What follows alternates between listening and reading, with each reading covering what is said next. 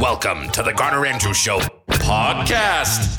I want to read you a text message. This goes back to what we were talking about on the show yesterday. Garner, you were talking about the all-star fast food trio.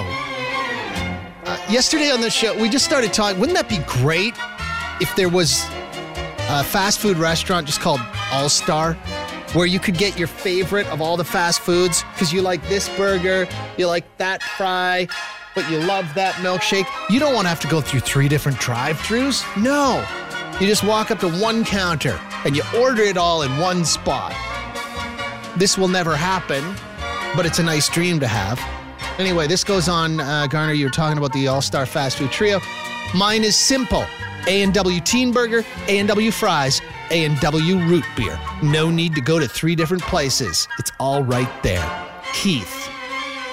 Well, Keith, that's fantastic. I gotta ask, are you the guy from the A&W commercials?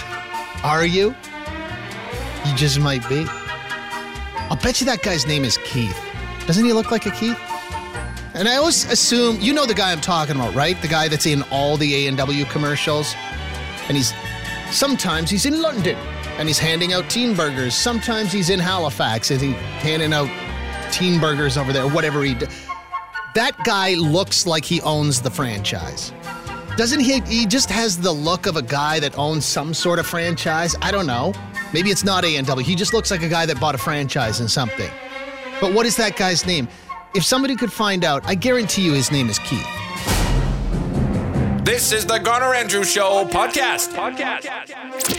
Somebody dug into the internet and said, no, A&W guy's name is Alan Lulu. That's fun to say.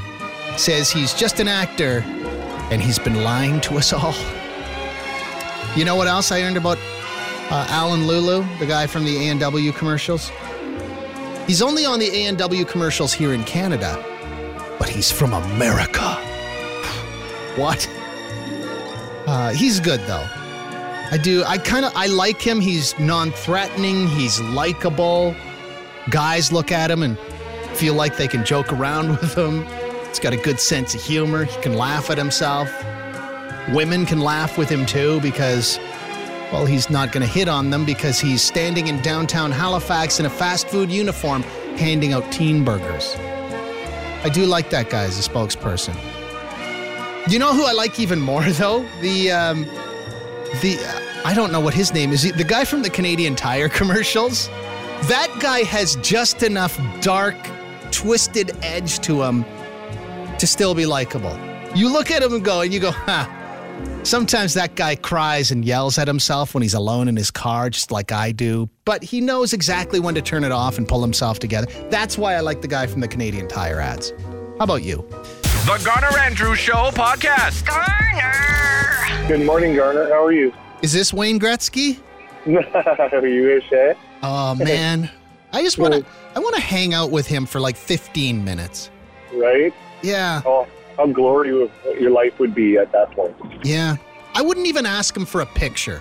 Not even an autograph. No, I just want to sit down and go, what's the deal, Wayne Gretzky? What's it like to be you? Seriously. Ask him when did he realize he was the it factor? He was the man. Yeah, and he just always kept his cool. Like, I get the feeling he never really became a radio edit. He just he was the same guy from the start of his career to the finish of his career. Ask him random, like, what kind of mustard do you have? Yeah. You know? How much money do you have in your wallet right now? Do you actually still eat tuna? Yeah. You know? When you're standing in the kitchen and you realize you're out of ketchup, do you just go to the grocery store by yourself, or do you have somebody who does that for you? Or do you already have like 15 bottles sitting there waiting? God, I have so many questions for Wayne Gretzky.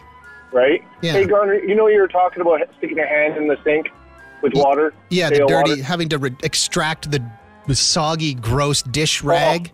Gives me the cringes, man. I hate that more than anything in the world. But screw putting on rubber gloves. That's just ridiculous too. Yeah. You know the scrubbies with the handle? Oh yeah. The long handle. Well, you get one of those on the end of that. It has like on the where the scrub is, the plastic base of it, I guess. It has a little lip on it, and some people use it for scraping stuff off. Man, I just use that to jam right up underneath the drain plug and just pop it right up and out. Smart. Okay. Yeah. Oh, thank you for this.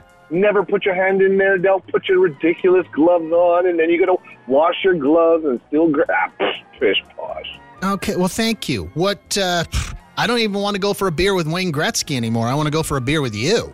Like Davey Tip, Garn. I got your back, bro. Have a good one. See you, buddy. Bye-bye. If you're listening, Wayne, I do still want to go for... I was just being polite to that guy. Just being polite. Garner! It's the Garner Andrew Show podcast. Hi. You guys were talking about things that, like, are really unsettling or feel really weird. Yeah, not necessarily gross, just kind of, yeah, they make you feel kind of like, what the hell? Yeah, I've got kind of a story about that. I used to work at the Bottle Depot. Oh. Yeah. Yeah. And the shoes I wore there were, I don't want to call them open-toed, but they were like meshy. I wanted ones that I could easily rinse out at the end of the day. And I want to say that was honestly my downfall. I would get like rotten milk running in between my toes. Oh, you'd go home, you'd get bottle foot. Oh, yeah. It just... I don't know. That just seems like nurses wearing Crocs, people in the Bottle Depot wearing mesh shoes. Like I've never worked in a hospital. I've never worked in a Bottle Depot. But I sort of feel like if all of a sudden day one of my new job at one of those two places, I'd be like, I'm going to wear closed-toe shoes. Like I feel like I would have that dialed in before I even got there. Yeah, I switched it out after like 2 months and wore a pair of boots. It worked pretty well for the easy rinsing part, yeah. But I don't know. I just got like so much weird stuff. Like rubber boots should be the only footwear that you wear at the Bottle Depot. Yeah, lesson learned. Oh, let me guess. Were you one of those people that went gloveless too? Like you just sort of freehand? Oh, no, God, no. I definitely wore gloves. You do see the guys working in there, though, with no gloves on, and I'm kind of like, what the hell? The gloves didn't really help. I got, like, my skin went really weird. I had to leave there after about 3 months of working because my fingers were not quite blistering, but, like, peeling from the weird cocktail of liquids, and I actually was so allergic to it that I had to quit. Like, full body reaction. Yeah, runway modeling and Bottle Depot, two careers that will just mercilessly spit you out. Yeah. Thank you. Bottle Depot Becky, everybody. Garner! This is the Garner Andrew Show podcast. I wish I was a Sonic Rock winner. Everyone would be so proud of me. Well, the Sonic Rock Door is enjoying her weekend. Back Monday morning, though, at 8:20. This is the one right here. Monday morning, it's worth $1,482. If you go to Sonic1029.com right now, you can hear that clip again. Good luck. Tune in to the Garner Andrew Show weekdays at 8:20 to take your shot at the Sonic Rock Door jackpot. It's Garner! Garner! Garner! Garner! You're listening to the Garner Andrew Show podcast. Hello, are you guys still talking about Gretzky? Why, do you know him? I met him a few times when I was a teenager, but I read a few of his autobiographies, and there was a few interesting notes in there. Okay, give us a couple of highlights here. Well, you were talking about, like, his amazing character that hasn't changed with all his stardom, and I think he would attribute that to his parents. His parents were, like, amazing, and he talks in his autobiography about when Gretzky got some money, he wanted to buy his dad a beautiful, beautiful car, but his dad refused. He wanted to keep the family station wagon. See, this is the kind of stuff that just makes me love Wayne Gretzky and love his dad. Well, this is going to make you love him even more. When he goes to a restaurant with his wife, and there's a big lineup, he will not use his name to jump the queue. He will just wait with the rest or find another place to go. Yeah, I like that too. I think he's an amazing guy, and if more of our hockey players can be like that, it'd be pretty sweet. What's your favorite Gretzky moment over the years? That's a really good question. He had so many beautiful moments, but I think actually the most beautiful thing for me is his character. I just love the fact he has a strong character and has kept it throughout. And so for me, that's definitely the highlight for me. Yeah. I think we need to talk about character more in this day and age. But my favorite Gretzky moment has nothing to do with him playing hockey. I think of him standing in the back of that pickup truck with the Olympic torch and driving through downtown Vancouver, and just guys running behind the truck, and there's Gretzky in his white tracksuit thrusting the torch into the sky. How fantastic was that? The Garner Andrew Show podcast. Hey, you were talking about weird feelings. Yeah? How about that one when you fall asleep sitting up, and then you think you wake up because you think you're falling? Yeah, that is a strange feeling. Or that, what is that where you're just kind of falling asleep and then all of a sudden you just have that weird spasm, that thing? What is that? I don't know what that's called. Like when you you're starting to nod off and you kind of jerk up and wake up. Yeah. No. That's a weird one too. We call that the jerk wake. No, that doesn't sound good at all. No, it doesn't. Thank you. I appreciate that. Nat says, Garner, weird feeling. This has happened to me a couple of times lately, and it creeps me right out. I take my dog for a quick walk in the park not far from my house right before I go to bed, usually around 10:45 or 11. I think I'm all alone in the park, but then I catch a whiff of cigarette smoke coming from nearby. That's creepy AF. Thank you, Nat. Garner! It's the Garner Andrew Show podcast. Music news you can use on Sonic 102.9. Here's Bryce Kelly. It's Friday, and this is what's happening.